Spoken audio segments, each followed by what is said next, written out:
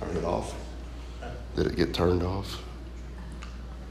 I put in batteries in both of them.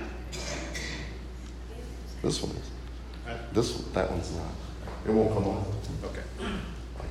Over now. Make sure I put them in the right one. You just put them in now? Yeah. Then they should still be working. Good evening. Sorry, I am just running behind on all fronts here tonight. I don't know, can you be behind on fronts? I don't know if that works or not, but nonetheless, now the phone ain't working. Everything's just bad. All right. Well, first of all, good evening. I want to say real quick before we start, if I sound a little different, there's a reason. Really, since about Sunday afternoon, I have not felt very good. And I went home Sunday evening after church, and I think I tried to do the math, and I think on Monday I slept for 18 out of 24 hours. And then yesterday I didn't go to work. I started feeling better last night about 10 o'clock probably. I felt exactly like I did when I had COVID back in February, really for the exact same amount of time. But I tested negative, so I don't know. But I'm probably not going to hug, and unless somebody's looking for an extra day off or two. Then we can hug all you want if you got something big at work tomorrow that you need to get out of. But otherwise, I'm going to try and avoid that. But I feel a lot better. Found that over the years, 19 years of teaching, the students will be the most honest with you. And I got a little girl in the first class this morning. First thing I said was, "Good morning." She said, "Your voice sounds bad, Mr. Hawkins." Thanks. Good to see you too. At 8:01, you're already being critical. So tonight we're going to talk about generosity. Hey, Daniel, I just love it when you say a student calls you Mr. Hawkins. Yeah. It's like you should be 3. Well, I should be, but then I look around the building, and I'm older than everybody there, but about 5 of them, and I got way too many of them in there that I had as students when I was teaching earlier. So it's I don't know. Day to day. I hope we can make it another one. Tonight we're talking about generosity. It's our second of our Bible virtues. And we're going to be talking about the story of the Good Samaritan in Luke chapter 10. But I wanted to go over, we did this the other day. I got a couple pictures here that I liked when it came to generosity.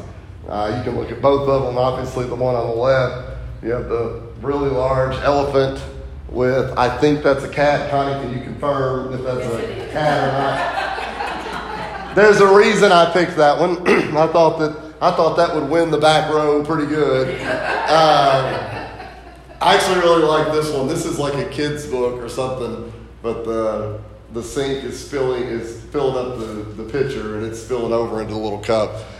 I don't know what you think about when we think about generosity, but we're going to talk a little bit about that here this evening. And so as we plan to talk about virtues, that's one of it. One of them. This is not near as big as I hoped it would be. But the first time we see it in the Bible is in Deuteronomy chapter 15 and verse 10. It says to give generously to them and do so without a grudging heart.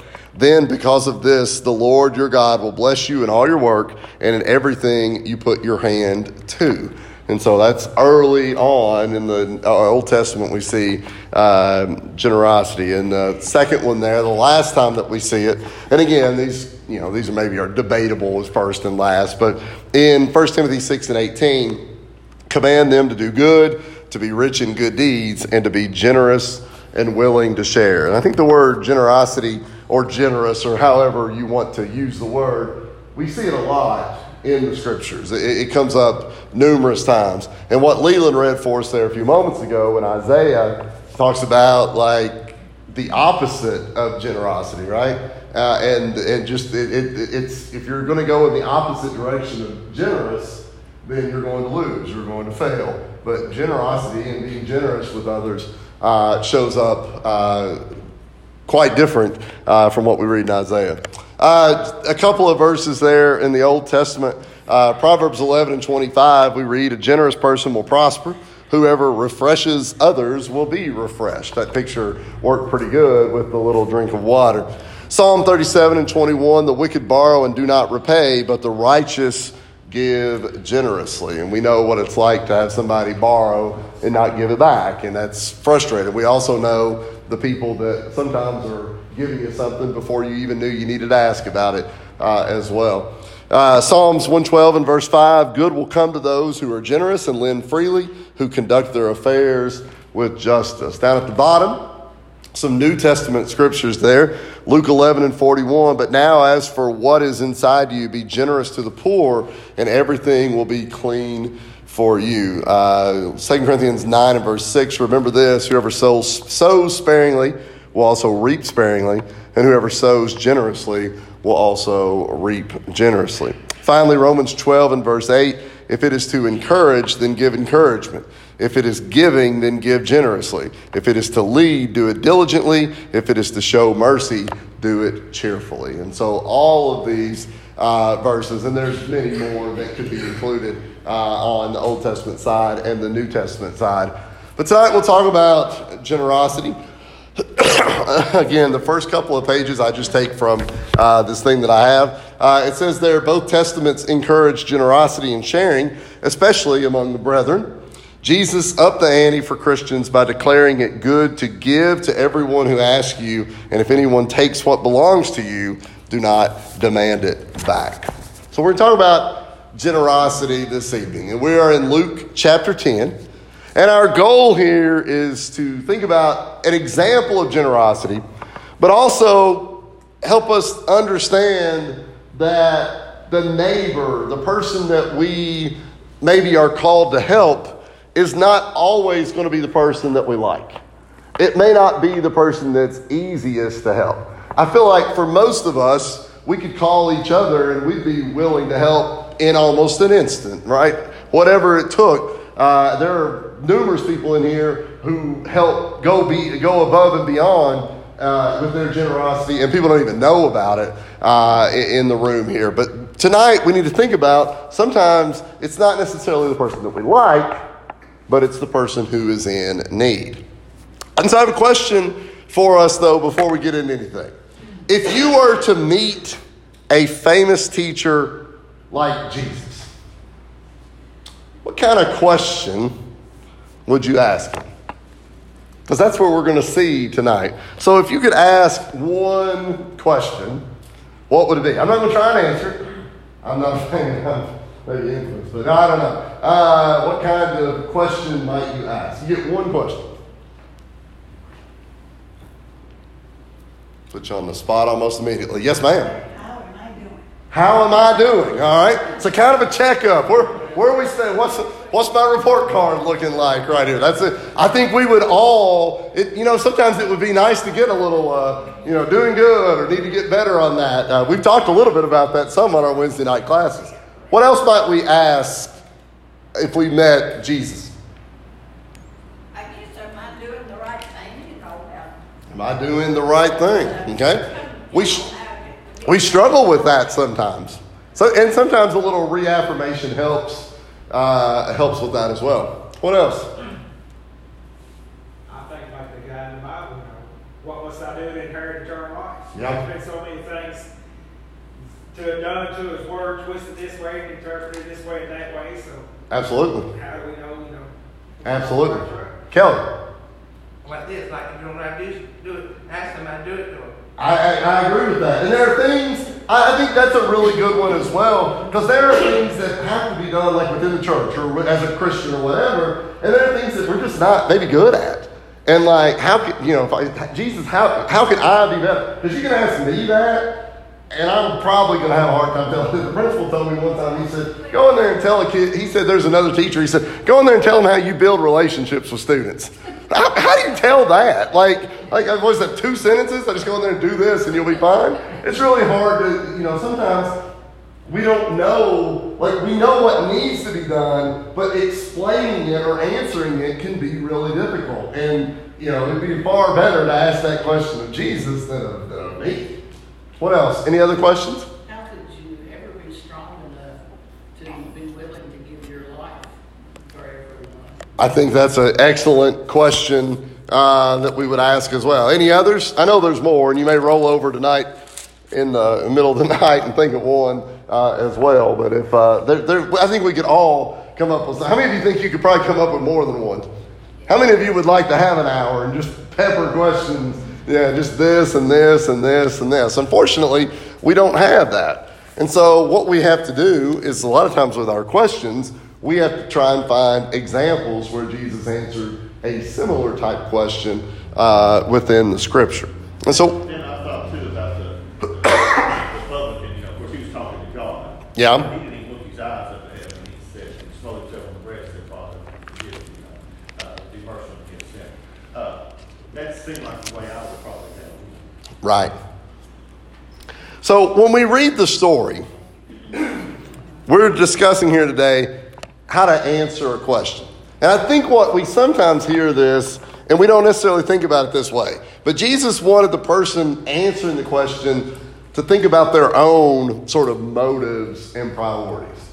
And sometimes we like to ask questions about other people, but we don't necessarily like to ask those questions related to us. I would like to know what Maria's doing right as well. I don't really need to know about me, but it'd be nice to know about her. And also what she's doing wrong. Tell me all about that too. Sometimes we kind of get into that if we're not careful. And so we need to think about what are our motives here. And I think Jesus will address that quite a bit in this, in our teaching right here. So this is Luke 10, verses 25 through 29 here to start with. Tony, do you care to read Luke 10, 25 to 29?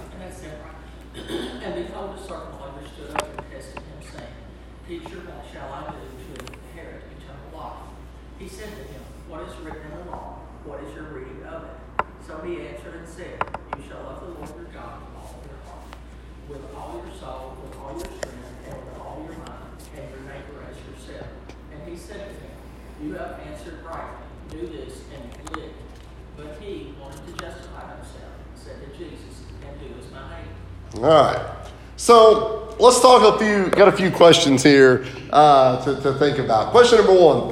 What was the question? What does the guy ask? Because it's the guy asking Jesus, not Jesus asking someone else. What he must do to inherit eternal life. Teacher, what must I do to inherit eternal life? And I think, Ben, you said that just a second ago, right? That's a question that it would be nice to get it, as we would say, straight from the horse's mouth, right? You know, it's not through a book, it's not through a preacher, but it's through Jesus right there. So the first question is, what shall I do to inherit eternal life? Good question. I would put that amongst one of the good questions that we could come up with. Now, what does then eternal life mean? Okay, home in heaven. Live forever, never die. Okay. Anything else?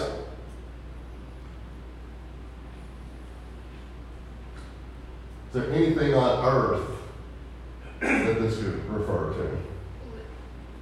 Yeah, you no more troubles, sorrows, woes, deaths, Okay. illnesses, sadnesses. We have a multitude of all that stuff. Sure. And eternal life, if you get to heaven, there's none of that. So that's going to be there. Those issues are always going to be there. But if I am doing what it would take to have eternal life, does that perhaps make things a little bit easier on our earthly life? Not that things aren't going to happen, but rather that there is some comfort in knowing that there would be some type of reward when it was there as well. So I think we can probably take both of those as a thought. Can we be done for a minute? Be done. Is the concept of heaven present in the Jewish faith? Yes and no. Like there was a reward. Ben, you probably have studied this a lot more than me. Depending on which sect. Yeah, it kind of depended on. I've never thought about it in context of pre-Jesus. Right. Well, that's a hard question to answer right on the spot. First of all, I think but first of all, we talk about Jewish people as if they're all the same, and that's not even remotely close. There's multiple sects of Jewish people. So Jewish group A and Jewish group B don't necessarily believe the same way. And so there's different groups that have different opinions, not unlike groups that would proclaim Christianity today have different beliefs as well. Is it the Jews that don't think Christ ever came? Well, some. Most don't. There are some that do, but most don't. Let's see. Number 3. So what did the lawyer assume in verse 25 about how a person receives eternal life? By doing works. Okay? There's a word in verse 25. What in the question that he asked, what shall I do to what?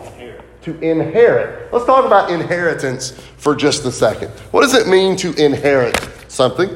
Anybody in here ever inherited anything? If you know somebody who has died, there's a chance that you might have inherited something, right? Because whenever someone passes away, they have a will that says, I'm going to give this to so-and-so, right? Well, when you inherit it, you may have, what have you done to get that?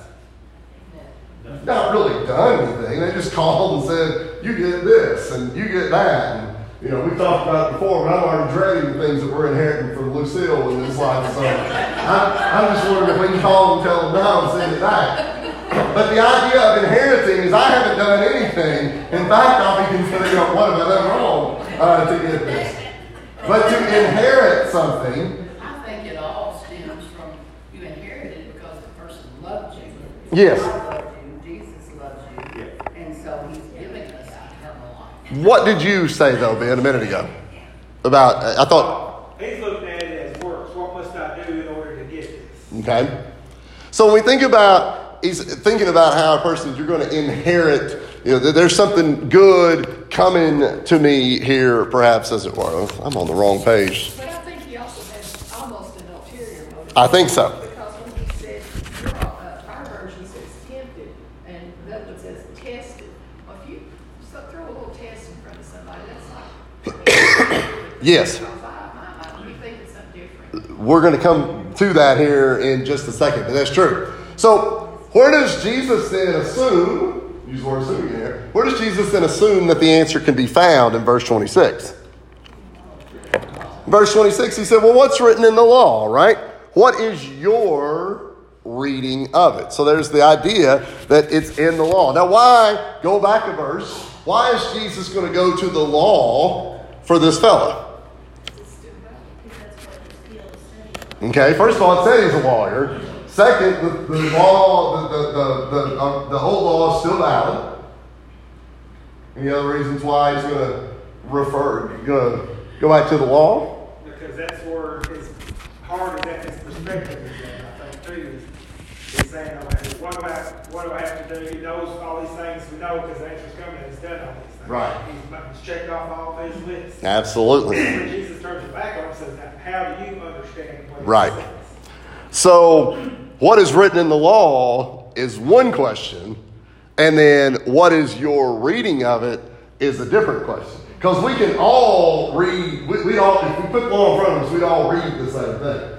But the interpretation is something that is completely different. I mean, that's why we have a Supreme Court. They interpret laws in that kind of sense. And so, Jesus wants to know not what the book says, but he kind of wants to know what this guy thinks. Now, verse 27, what's the answer to the question as found in the scripture? Whenever he says, give me the book, chapter, and verse, as it were, what's the answer in verse 27? All right, love the Lord your God with all your heart, with all your soul, with all your strength, and all your mind. And what?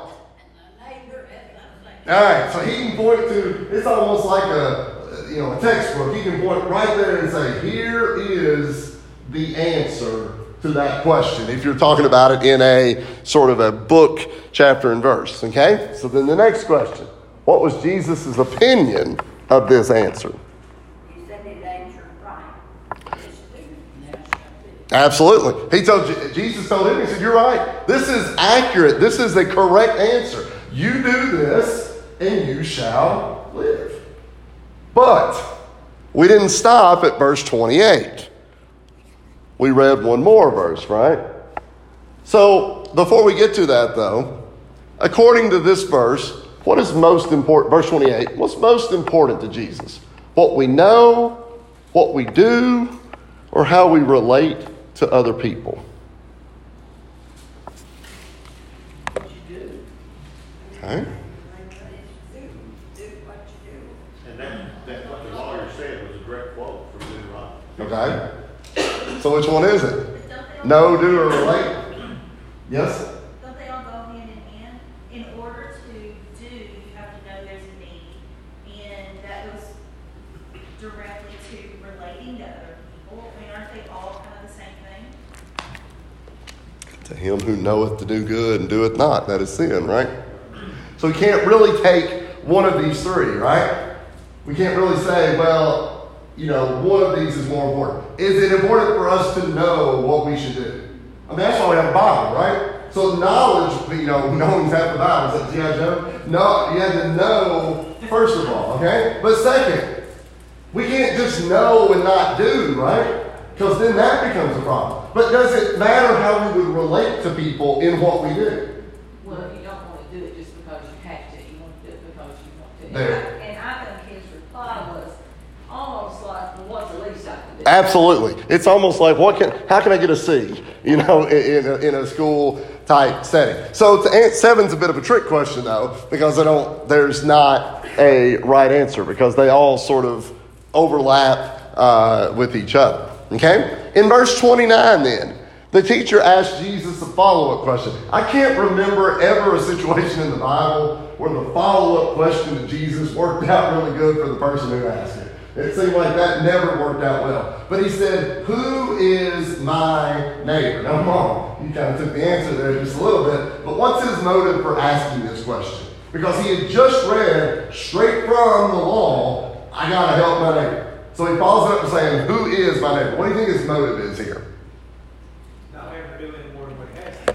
How can I get by without having to do any more than I have to? Because if you're about to tell me that Ben is my neighbor, that's okay. But if you're about to tell me that Melvina is my neighbor, I'm not sure I'm ready to hear that. Is that kind of what it sounds like right here? I'm prepared to hear these people as my neighbor, but maybe not these other folks. So it's maybe, as you said, kind of getting by with perhaps as little as possible. But I can understand where he might come with that, because if you're coming from a background in list making and inventory Yep. actions, Yep. you don't want to put yourself through more than you have to. Yep. It's a totally different way of thinking of your actions and having a different perspective on it. We've talked a lot about that, I feel like, in some of our Wednesday night classes, about how the old law sort of forced you into that list-making kind of an idea, where I need to do this, and I need to do this, and I need to do this. And then the glory of the new law, which sort of flipped all of that on its head. Instead of I have to do this, it's I get to do this. And it's not a matter of clicking boxes before you go to the sacrifice, but it's a matter of doing good or doing the will of. And to me, that's what it all goes back to. When he's asking who is a neighbor, if you really have love for all man in your heart, it's not going to matter who your neighbor is. Specifically, you're going to be looking to do good, like Abraham. Abraham went around looking to do good and seeing the people, the strangers. He wouldn't let it go. He begged and said, look, come in, let me be nice to you, let me be hospitable. Right. I think it goes back to your heart. If you got a true love and true heart, you're not going to be asking, all right, who do I have to do this? Right. So the question here on the screen, why do you think he feels the need to justify himself? Why the second question? And how is the question going to help him justify himself? Mary kind of answered that a little bit right there. But I think let me ask you, why do you think he feels the need to justify himself? We all do that. We all do, right? We all do that. What was his job? He's a lawyer, all right? So, they always tell, first of all, the first thing that I've read enough law books, I'm not a lawyer, but you don't ever ask a question that you don't already know the answer to, okay? When we say lawyer, we all immediately think of Attorney and, Attorney Darrell, Yeah. But when it says lawyer in the Bible, let's talk about a religious lawyer. Sure. Who studied and knows the law. Knew the law. That's their whole Absolutely. So how is this question then that he asked going to help him justify himself? He's making sure he's got it all right. He does. He needs a yes or no answer in a sense, right? He needs you to pinpoint this And sometimes we kind of like that, right? One of the somewhat frustrating things about Jesus at times, you didn't always get a yes or no answer. Why do you think we didn't always get yes or no answers from Jesus? He wanted us to think and figure it out. That's exactly right. Absolutely. That might work for you, might not work for Absolutely. this, that one. It's everybody's different. Everybody is different. And so, in a sense, you have the old law meeting the new law right here, and they were conflicting with each other. There was really no way to answer old with new, or no way to answer new with old. And so there was really no answer that could be given almost by either side that was going to perfectly do what the other one was asking. Yes? And you got to realize, too, these people, these Jewish people, they hated the Samaritans. Yes. And we've not even got to that yet. They hated anybody that wasn't a Jew. Okay? Right. So he'd like to get them culled out right from the start. Mm-hmm. That's part of his question. What do you think he expected Jesus' answer to be? That he'd done everything right, he'd done everything before. You're doing good. Right. And if he hadn't, here's a list. Go help that person over there. They need it. All right. Let's skip ahead here. This is Luke chapter 10. This is verses 30 through 36. It's not read on the screen, but it's almost entirely read on here because this is Jesus giving an answer. Will, do you care to read it? Luke 10, 30 through 36. And Jesus answered and said, A certain man went down from Jerusalem to Jericho and fell among thieves, who stripped him off his clothing, wounded him, and departed, leaving him half dead. Now by chance a certain priest came down that road, and when he saw him, he passed by on the other side. Likewise a Levite, when he arrived at the place, came and looked, and passed by on the other side. But a certain Samaritan, as he journeyed, came where he was, and when he saw him, he had compassion. So he went to him and bandaged his wounds, pouring oil and wine, and he set him on his own animal, brought him to an inn, and took care of him. On the next day, when he departed, he took out 2 denarii, gave it to the innkeeper, and said to him, Take care of him, and whatever more you spend, I will come again.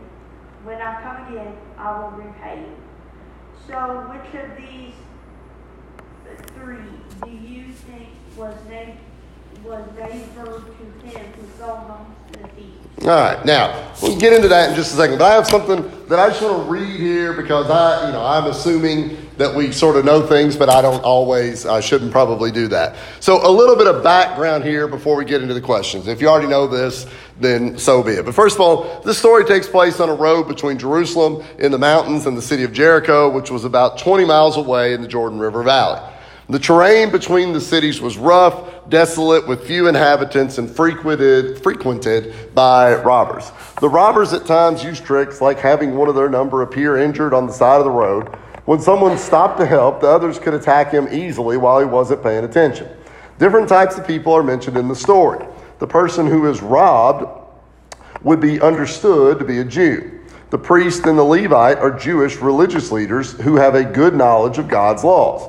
The final person in the story is a Samaritan, a person from the province of Samaria. The relationship between Jews and Samaritans was very similar to what we would today maybe talk about Jews and Arabs in the same location, or to any relationship marked by strong racial or cultural prejudice.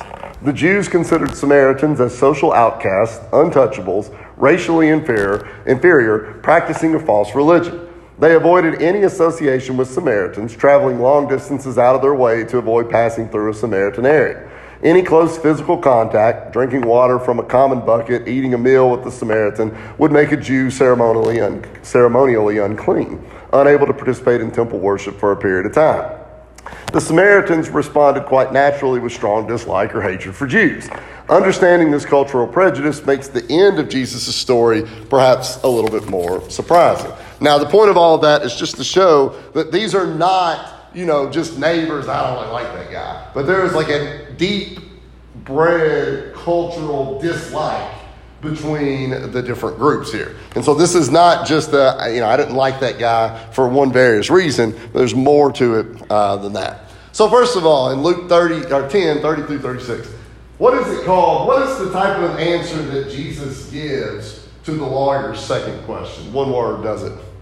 A parable, okay? Now, I have no idea. I highly doubt that this is a true story. I feel like most of the parables that were taught were teaching methods that would have been used. But whether it's true or not, it doesn't really take away from the act of what takes place. Because I'm sure that similar actions probably did take place over time. But Jesus answers with a parable. And so what is the big surprise in the story? That it's a Samaritan that helps. And that would have been, maybe it's not a surprise to us because we've read this 1,000 times, but perhaps certainly would have been a surprise to this guy who was Jewish, who was being talked to by Jesus, who was also what? Jewish. And so this guy would not have anticipated Jesus being on the Samaritan side because they're Jewish. He would have expected, I guess you would say that he kind of would expect to have similar beliefs, perhaps. So, why might we have expected the priest or the Levite to help? Why do you think the story seems like it should have been the priest and the Levite should have just went straight up and helped him? Why would you have expected that? As being God's spokesman or being people close to God and God's heart, they should have had God's heart and should have been willing to help. First of all, a priest here is what? What were the Old Testament Jewish law priests? What was their job? Make sacrifice to God for the people's sins. Big wealth offerings, the priest will take. There you go. Make the sacrifice. So whenever we use the word sometimes intercession, the priest was the intercessor, as it were, at the time. And so the priest, in theory, would have looked at this guy, and he would also be connected to God, and he's like the middleman there between. You would have expected that. A Levite. Who are Levites? People that were the tribe of Levi, which was the priestly tribe. Okay, so the priest came from the tribe of Levi. And so he may not have been a priest, but he would have come from a background of priestliness. That's probably not a word. All right? And so we might have expected both of those. Honestly, when you think about somebody having something wrong with them or being hurt, you'd think, boy, it'd be sure nice for a religious leader to walk by. It's almost like if you went outside and you had a heart attack and the first person to come by was an EMT. Like, but this is exactly what we wanted, right? I mean, I didn't want this to happen, but that sure helps. What we're going to say. I was going to say the priests and Levites, they didn't have jobs. Like Right. They didn't have to tend sheep. They Yes. didn't have to toil in the ground and stuff like that. They were to go about doing, biblical things. That was their completeness of their job. Right. Especially the Levites, they were designated so special, set apart that they were the only ones that could touch the Ark of the Covenant. Right. Absolutely. And only priests could come from the tribe of Levi. Only priest could come from the tribe of Levi. Marian.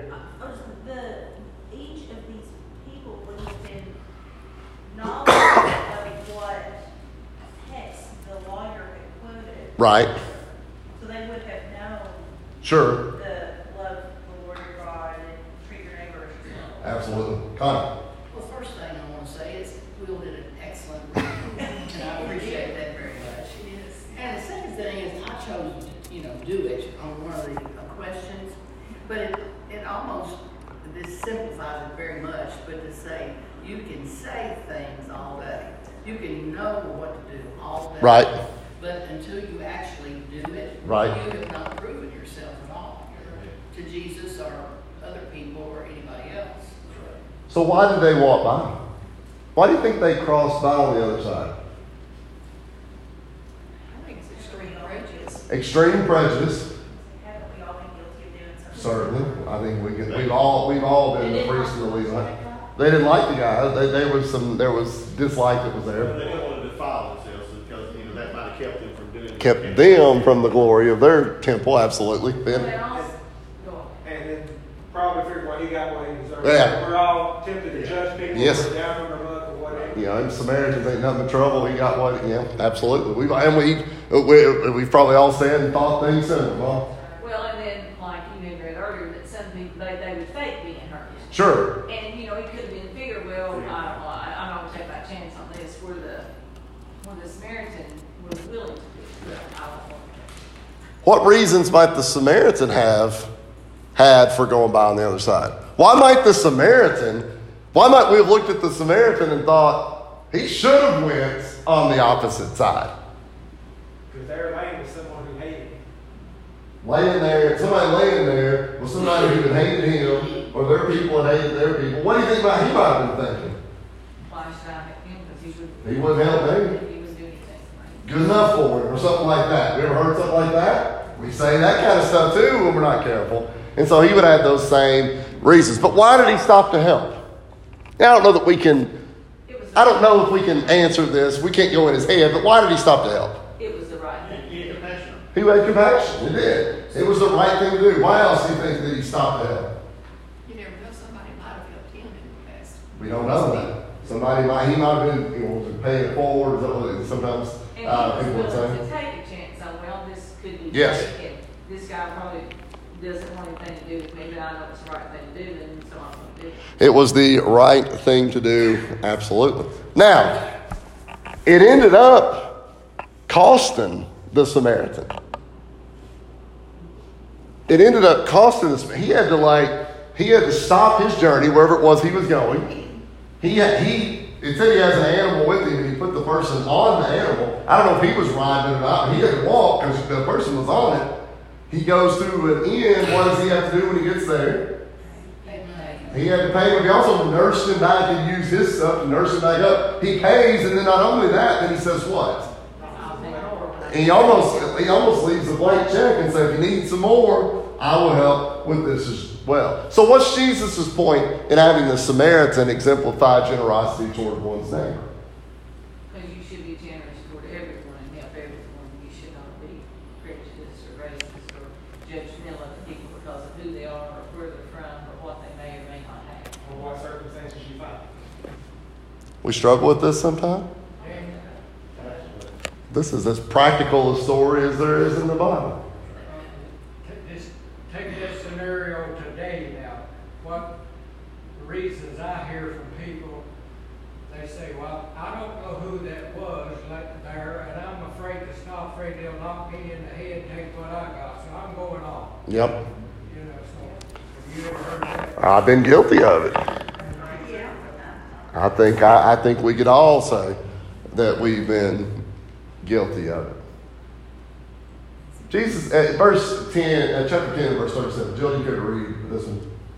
And he said, he who showed mercy on me, and Jesus said to him, go and do likewise. And so the question in verse 37, this follows up the question that Jesus said, who do you think was the neighbor to him who fell among the thieves? And the guy answers in verse 37, he said, he who showed mercy on him. And Jesus responds by telling him to go and do likewise. It's even kind of funny that after the story, he still can't bring himself to say this. He didn't say the Samaritan, did he?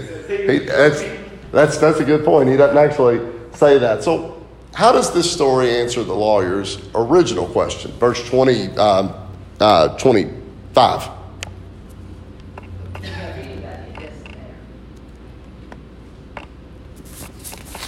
Help anybody, doesn't matter. What else? Everybody. Your enemy, your friend, your brother, your countryman, the guy from another country, everybody. Do whatever you could for anybody that you can, and that was part of the inheritance. I've always said too, I know like when I was on the Bell Route, and I was in a lot of bad places, and I carried a lot of other routes and cities, and there's just some places you dreaded to go. Mm-hmm. And you being a girl, and you being 35 years old, and you had to have some common sense. Sure. And I've had guys, broke down on the road, or of course we couldn't let anybody ride, but I've always pulled up, kept one foot on the brake, Right. ready to go. And of course I had phones most of the time I carried them. And I would always say, I can't get out and help you, but I can call anybody you want me to. Right. And I've done that a lot of times too. So you still, I think, and it was bad then too. Sure. People don't realize there was Sure. robbers and waylayers and all that stuff. Absolutely. It's as bad as today. Yeah, There's yeah. just more of us today. But you've got to have some common sense. Sure. With a lot of things too. But there's still ways you can help.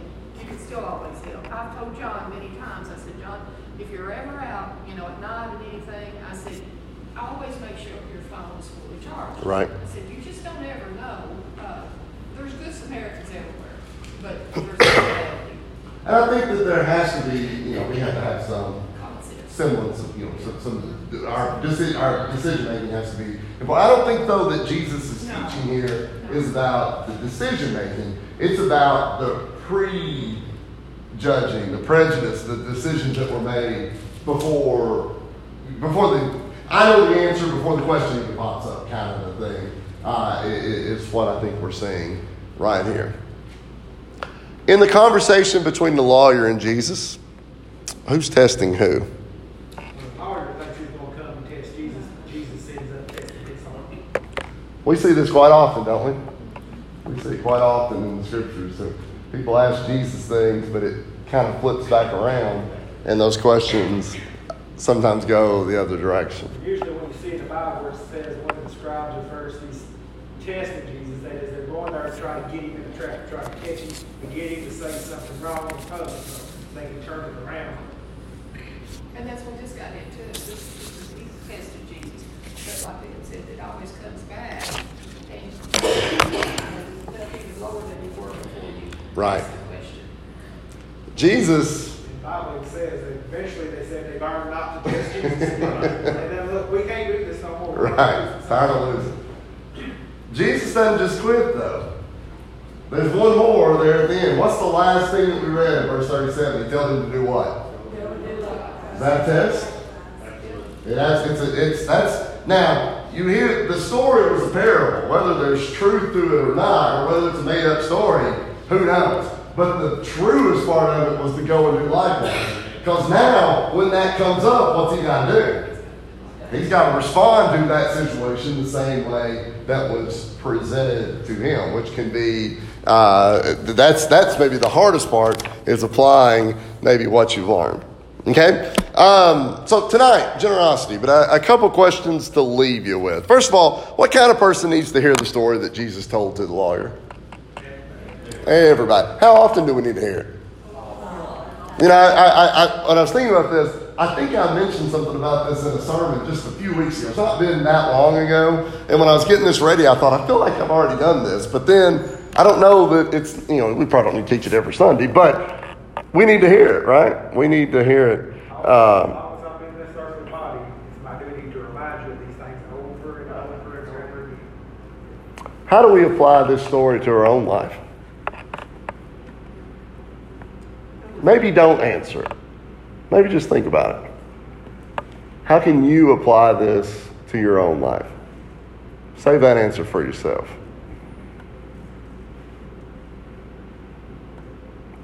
How would you say that Jesus wants us to live? By the law or by the heart of what we're supposed to do? To know to do good, to love our neighbor. If we love the Lord with all our heart, strength, soul, and mind, that encompasses everything.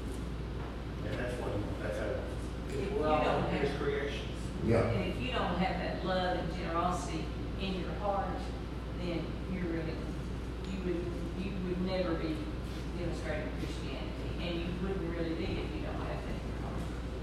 We've said it a few times, so I don't want to belabor it, but we have to get away from checklists and get more toward love and generosity toward others.